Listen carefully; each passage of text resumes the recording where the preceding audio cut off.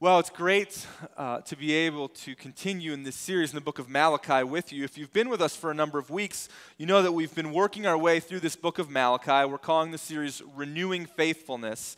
And it's been fun to hear your feedback along the way. One of the most common points of feedback I hear is, wow, I had no idea that Malachi, of all books, have so many touch points to our contemporary situation. I mean, who would have thought that a little minor prophet buried at the end of the Old Testament would, in so many ways, resonate with where we are at today? And beyond that, I don't know about you, but I've been personally challenged as we continue to go through this book together. Because Malachi is one of these books that highlights a variety of ways that I need to grow and that Old North Church needs to grow as a church family. And if you're new here today, and you're just sort of jumping in, we're nearing the end of this series, but you need to know that it is our expressed desire as a church family to grow in all areas of our spiritual lives with God. That is, we want total faithfulness for ourselves. That's our goal, and that's what Malachi is really all about. We don't want to be the type of people that say, God, we will be faithful to you in these ways, but those types of things are off limits. We want to be a fully surrendered people to Him. And that includes topics that can be sensitive in their nature, like our topic for today, which is the topic of money and Christian giving.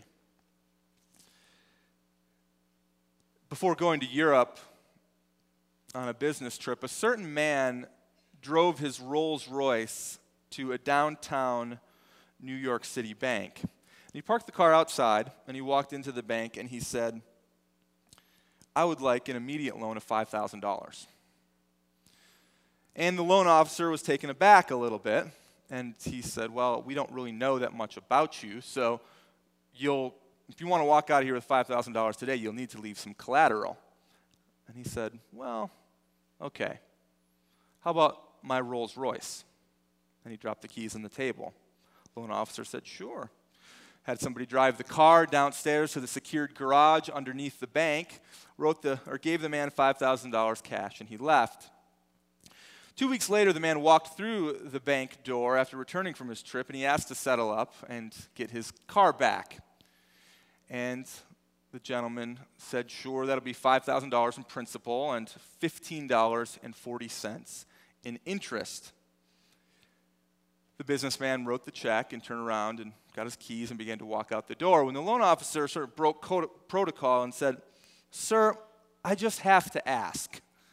While you were gone, we did a little bit of research into who you are, and we found out that you are a multimillionaire. Why would you need to come in to get an immediate cash loan of $5,000? That's nothing to you. To which the man responded with a smirk on his face, where else was I going to park my car in downtown New York City for $15.40? Everyone handles money differently. Some of us are stingy with it. Some of us are generous. Some of us are wise. Some of us are foolish. And money is viewed as one of those off-limit conversations for our personal lives, and it's, by some of us, maybe viewed as one of those off-limits conversations for the life of your church. Now, I know the dynamic. There's a cultural atmosphere or message that says people are constantly trying to get your money from you. When you go to your mailbox every day, I don't know about you, but there's plenty of things in there that people are trying to pry my money away from me. You open up your email, you get phone calls, even on your cell phone sometimes, from people trying to get you to buy things. And so when you come to church, it's almost like the last place you want to go and have this conversation about money. It surrounds us. But money, and the topic of money, particularly as it relates to God, I hope it doesn't bring out the inner cynic in you. because when we talk about money in the Scriptures, and the Scriptures do talk about it a lot, God has a lot to say, and you know, He looks at our use of money as largely a positive thing. So today we're going to have an honest look at the Scriptures together in Malachi chapter 3. At the end of the message, we're going to do something a little bit different. I'm going to give you, which is a very dangerous thing for me, but I'm going to give you the opportunity to sort of openly ask questions on the topic of money and Christian giving and see if I can make my way through them. Because this topic is a topic that's sensitive, because it's a topic that's personal, because it's a topic where we frequently have questions about, but we rarely actually ask them. And it's a topic that in some ways has a framework behind it. And let me give you that very quickly. You know, a lot of churches will shy away from talking about money because of the negative perception or responses. But I want you to know, I don't want you to think that the church is trying to pry you away from your cold, hard cash, like all those mailers and emails and phone calls that you get. Just the opposite is true. We talk about money, and I talk about money a number of times a year because I believe it's a positive thing to talk about. God wants you to be faithful in all areas of your life, and there's benefits and blessings when you are, including the area of your finances. And giving faithfully to God is one of the ways that He bestows grace to you in this life. So we talk about what the Bible says about money a handful of times a year, and we do so intentionally in terms of our spiritual lives because that's the way that the Bible talks about it. And so with that, I want to ask you to grab a Bible, open with me to Malachi chapter 3. If you've been with us for a number of weeks, you know that there are a number of different touch points that God addresses with His people through the prophet. And in Malachi chapter 3, turn to page 802, please, of that pew Bible in front of you. You're going to want to keep up as we go. Just 6 verses this morning. You guys there? This is what the Lord says. Malachi chapter 3, verse 6. For I, the Lord, do not change. And therefore you, O children of Jacob, are not consumed. From the days of your fathers you have turned aside from my statutes and have not kept them. Return to me, and I will return to you, says the Lord of hosts. But you say, how shall we return? Will a man rob God? Yet you are robbing me. But you say, how have we robbed you? In your tithes and contributions. You are cursed with a curse, for you are robbing me, the whole nation of you. Bring the full tithe into the storehouse, that there may be food in my house, and thereby put me to the test, says the Lord of hosts. And see if I will not open the windows of heaven for you and pour down for you a blessing until there is no more need. I will rebuke the devourer for you, so that it will not destroy the fruits of your soil, and your vine in the field shall not fail to bear, says the Lord of hosts. Then all nations will call you blessed, for you will be a land of delight, says the Lord of hosts. So God is speaking to His people Israel, and if we were to summarize Malachi 3, 6 to 12, we might summarize it with the main idea of this. Faithful giving is part of your faithfulness to God. Faithful giving is part of your faithfulness to God.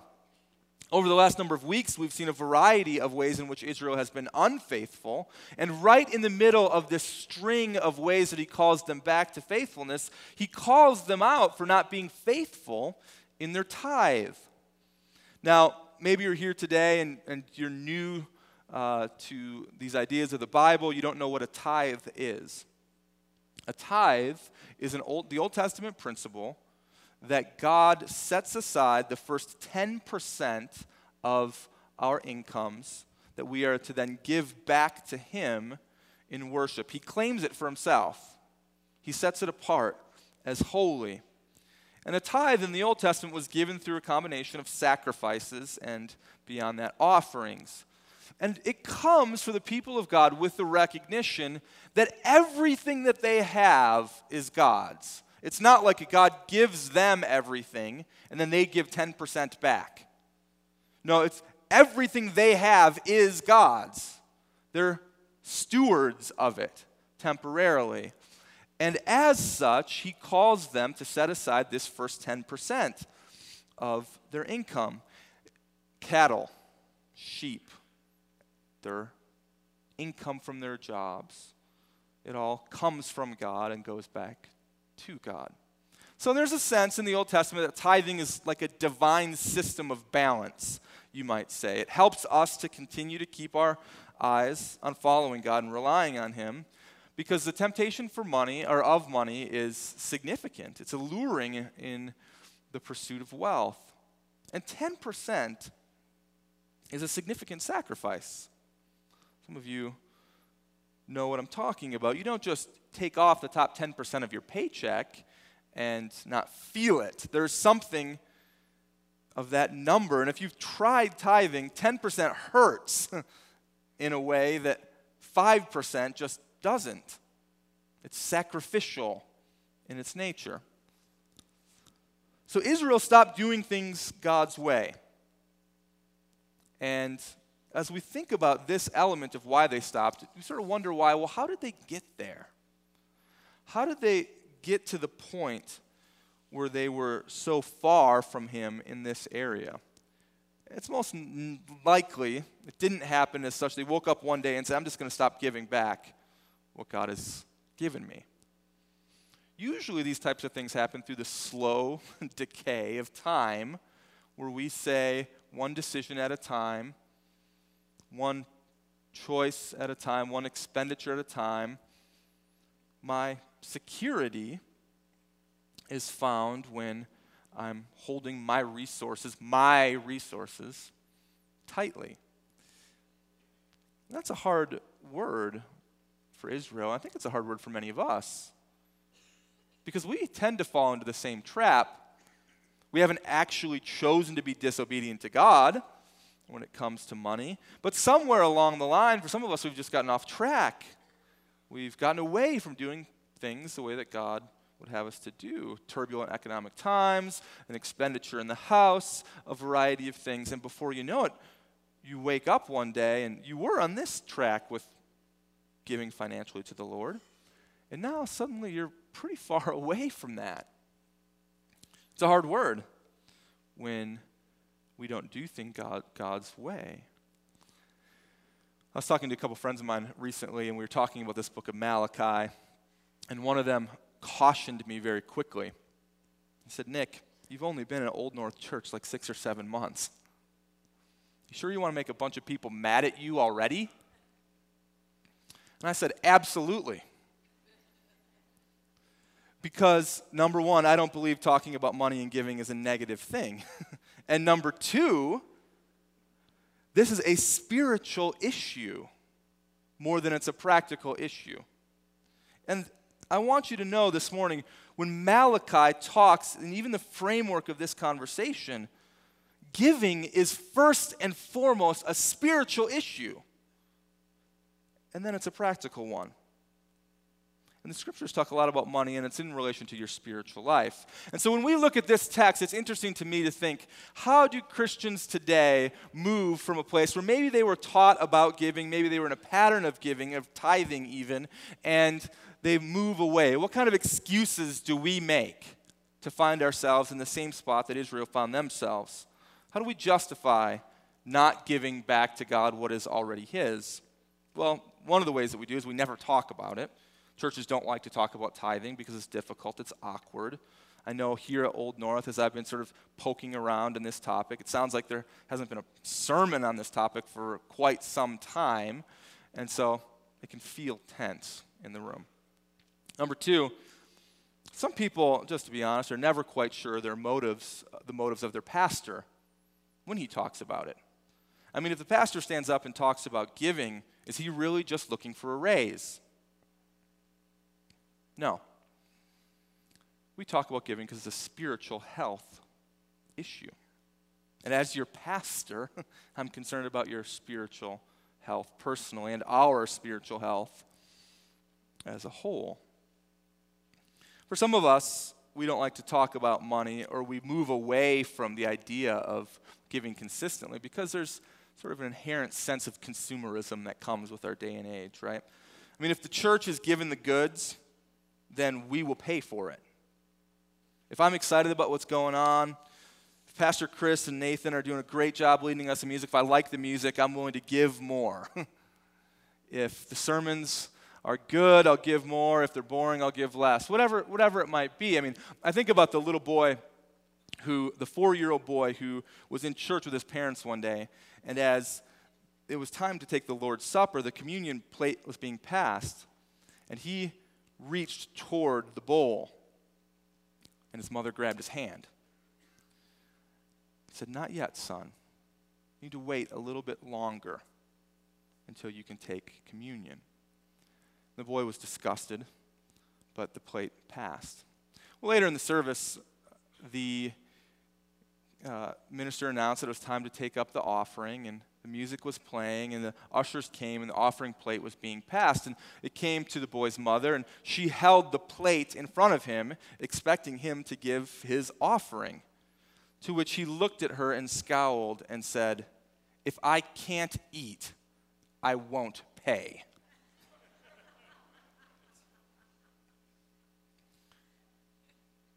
A consumeristic mentality. If the goods are there, we'll pay for it. And if they're not, we don't pay. We vote with our wallets, in a sense. Another reason why some of us have gotten away from giving is the idea of control. I mean, we want to have a say where the money is going.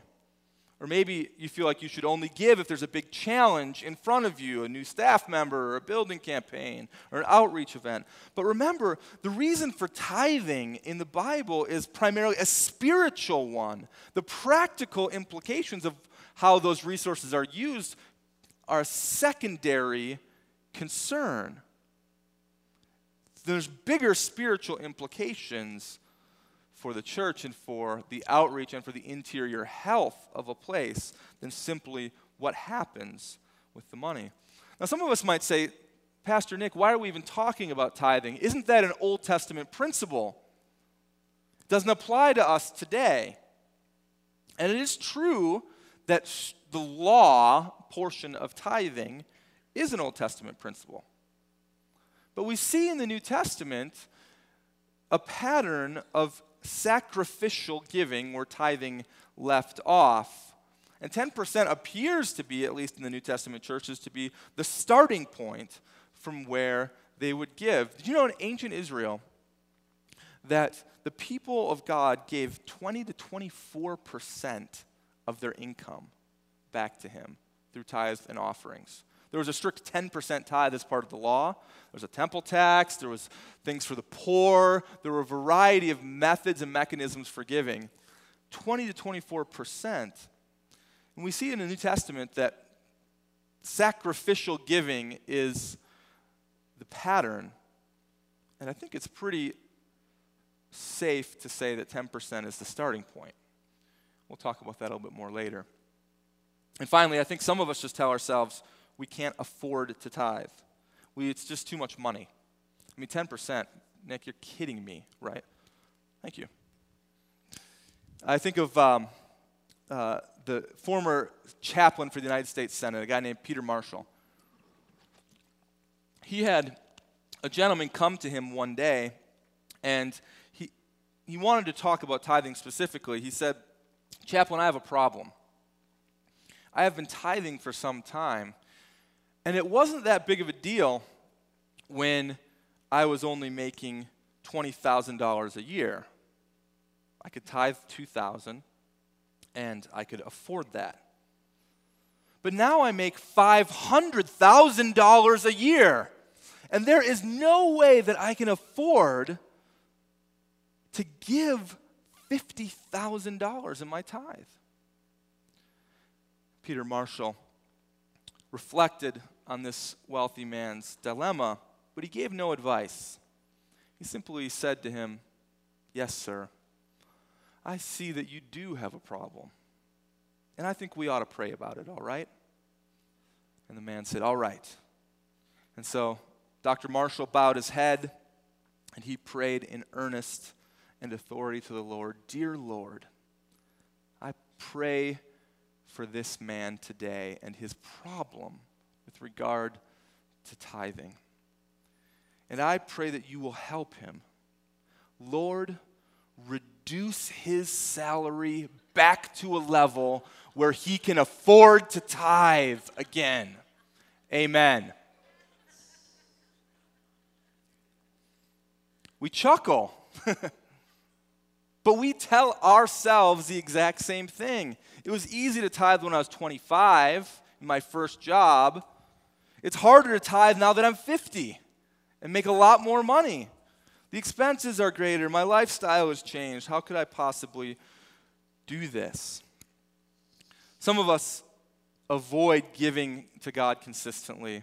We find ourselves in this place because we think to ourselves blindly, if we're good in other areas of our spiritual lives, then we can overlook this one because it's really not that big of a deal.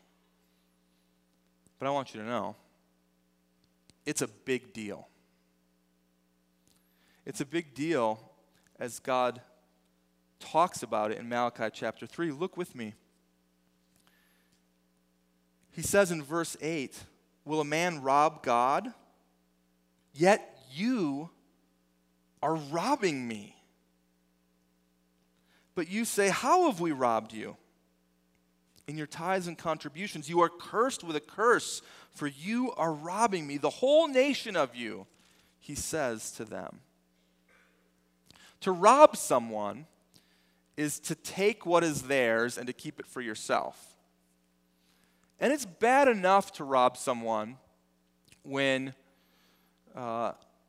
it is the material goods of this world. When you say to another person, "I'm looking at you, I'm looking at your family, I'm looking at your possessions, and none of that means as much to me as my desire for what you have, so I'm going to take it." That's an egregious act. We put people in prison for that in our society. But how much more so when you rob God? But guess what? It gets worse. Because at least when you rob another person, it's a one-time act. But when you deny sacrificial giving or even tithes to God, you're continually robbing him. But it gets even worse than that. Because no man robs God without actually robbing himself. Because when we live in ongoing rebellion against him, there's a breakdown of relationship that happens there. Intimacy with God changes as we continue to live in sin. And we ourselves then are robbed of God's nearness and his blessing that come from that type of relational intimacy. But God's response to them is typical. There's a resounding theme that happens throughout the Old Testament. Look with me at verse 6 as we see it. He says to them in this instance, "For I, the Lord, do not change. And therefore, you, O children of Jacob, are not consumed." What God is saying is that I'm still the same God who made the covenant with you. I'm still the same God who brought you out of Egypt. I'm still the same God who parted the sea. I'm still the same God who conquered your enemies. And what he's saying to us today is, I'm still the same God who sent his son for you. I'm still the same God whose word holds true. I'm still the same God who heals the sick and the barren and the broken. And I'm still the same God who forgives you of your sins. Even though you rob me, I'm still the same as I was yesterday. I'm that person today, and I will be that God tomorrow. And so the tone of this passage is that he's chasing down his people, saying, I want to be with you.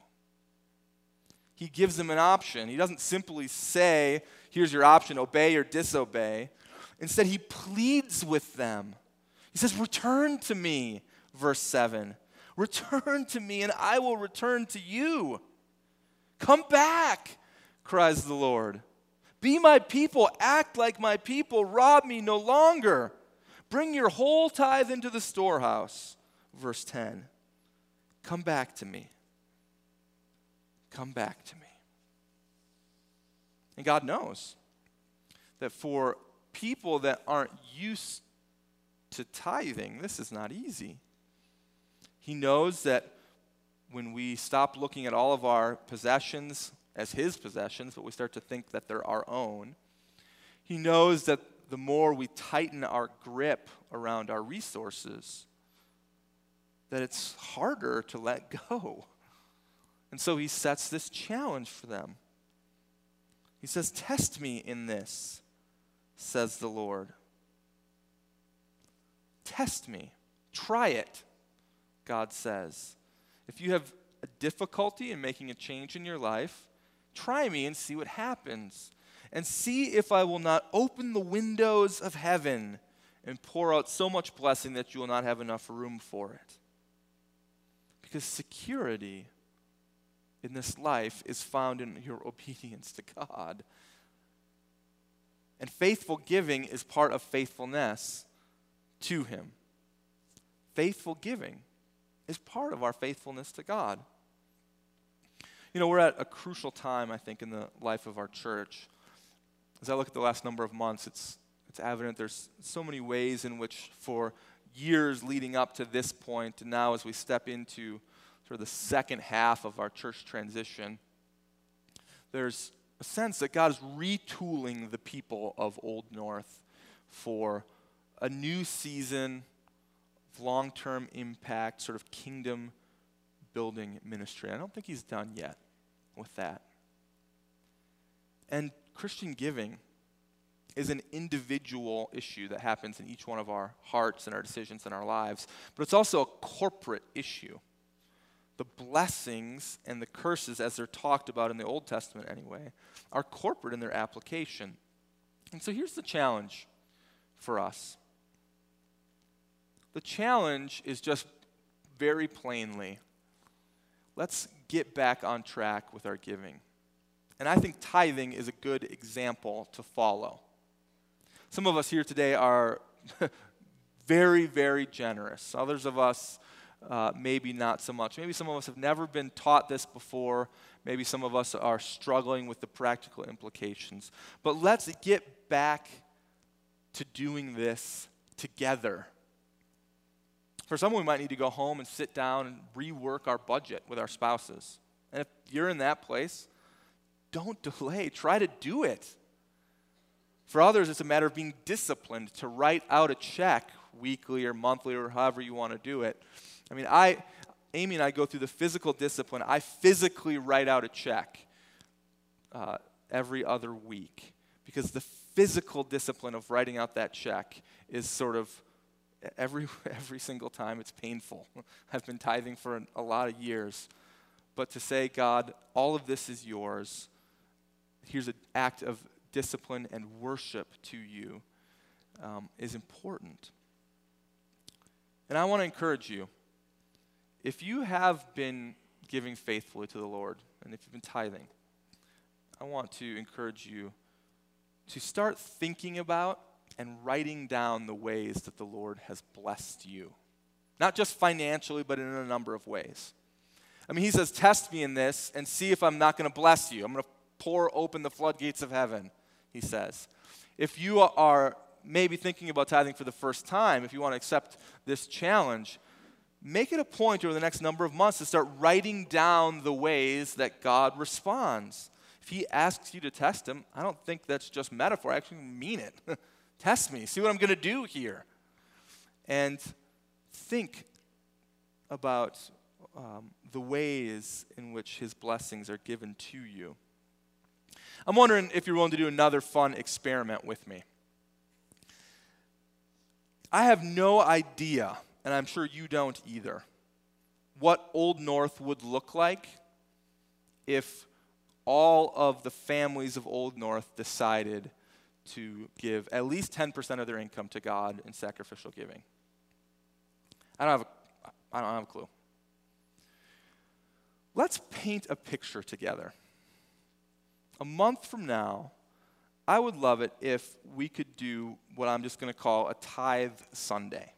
Some of you give once a month, some of you give a couple times a year, some of you give every week. But for one Sunday, the Sunday, March 13th, and we'll talk about this again as we lead up to it, what if we all gave 10% of our income for that 1 week? And just see what it looks like together.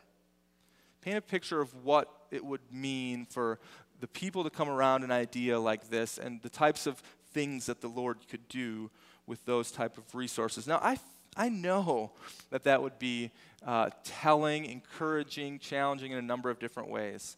And so think about that with me and consider that over the next couple of weeks. You know, it feels like risky business following God sometimes. We don't know what he's going to do. We don't know how he's going to do it, and you don't know how he's going to take us along the way.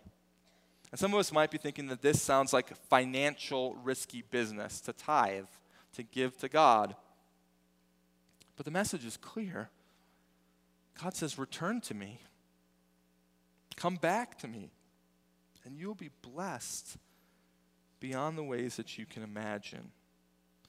Because faithful giving is part of faithfulness to God. And so with that, I want to ask you if you have any questions about this topic. I know that in our day and age there's so many practical implications. And the way we're going to do this is this. There's roaming microphones in the sanctuary, 4 to be precise.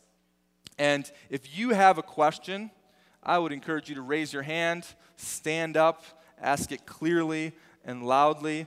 When the microphone comes to you, wait for the microphone, please, and we can go forward from there. And just while you're thinking of one, I'll prime the pump so you're ready. Nick, Malachi 3 says, I will throw open the floodgates of heaven if you tithe. Are you saying that God will make me rich? And that question, I think, is an important one. Because there's a lot of preachers and authors out there that will say precisely that. God will make you rich. And there is very clear blessing that comes along the lines with obedience. 2 Corinthians chapter 9 says, when you give faithfully to God, you will be made rich in every way. It actually uses those terms. And so this is a question, hey, if I give faithfully to God, am I going to be loaded? Well, remember, number one, remember what your reason for giving is. Your reason for giving is in worship and obedience to God. It is not for the results that come after. Those are secondary or tertiary in their concerns. Second, when you think about the scripture passages that talk about God's blessing, these blessings are spiritual in their nature and material in their nature. There's both.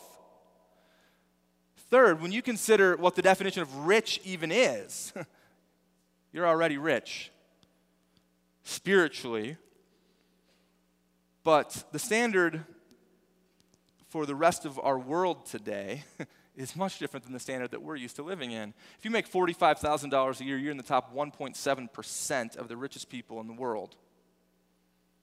Food for thought. Fourth, Jesus speaks very clearly about the dangers of being wealthy. And so would God put you in a place of danger if you can't handle it? A lot of considerations to say, if I tithe, will God make me rich? Maybe. Maybe he will. And maybe he won't. I think that's a pretty fair biblical assessment.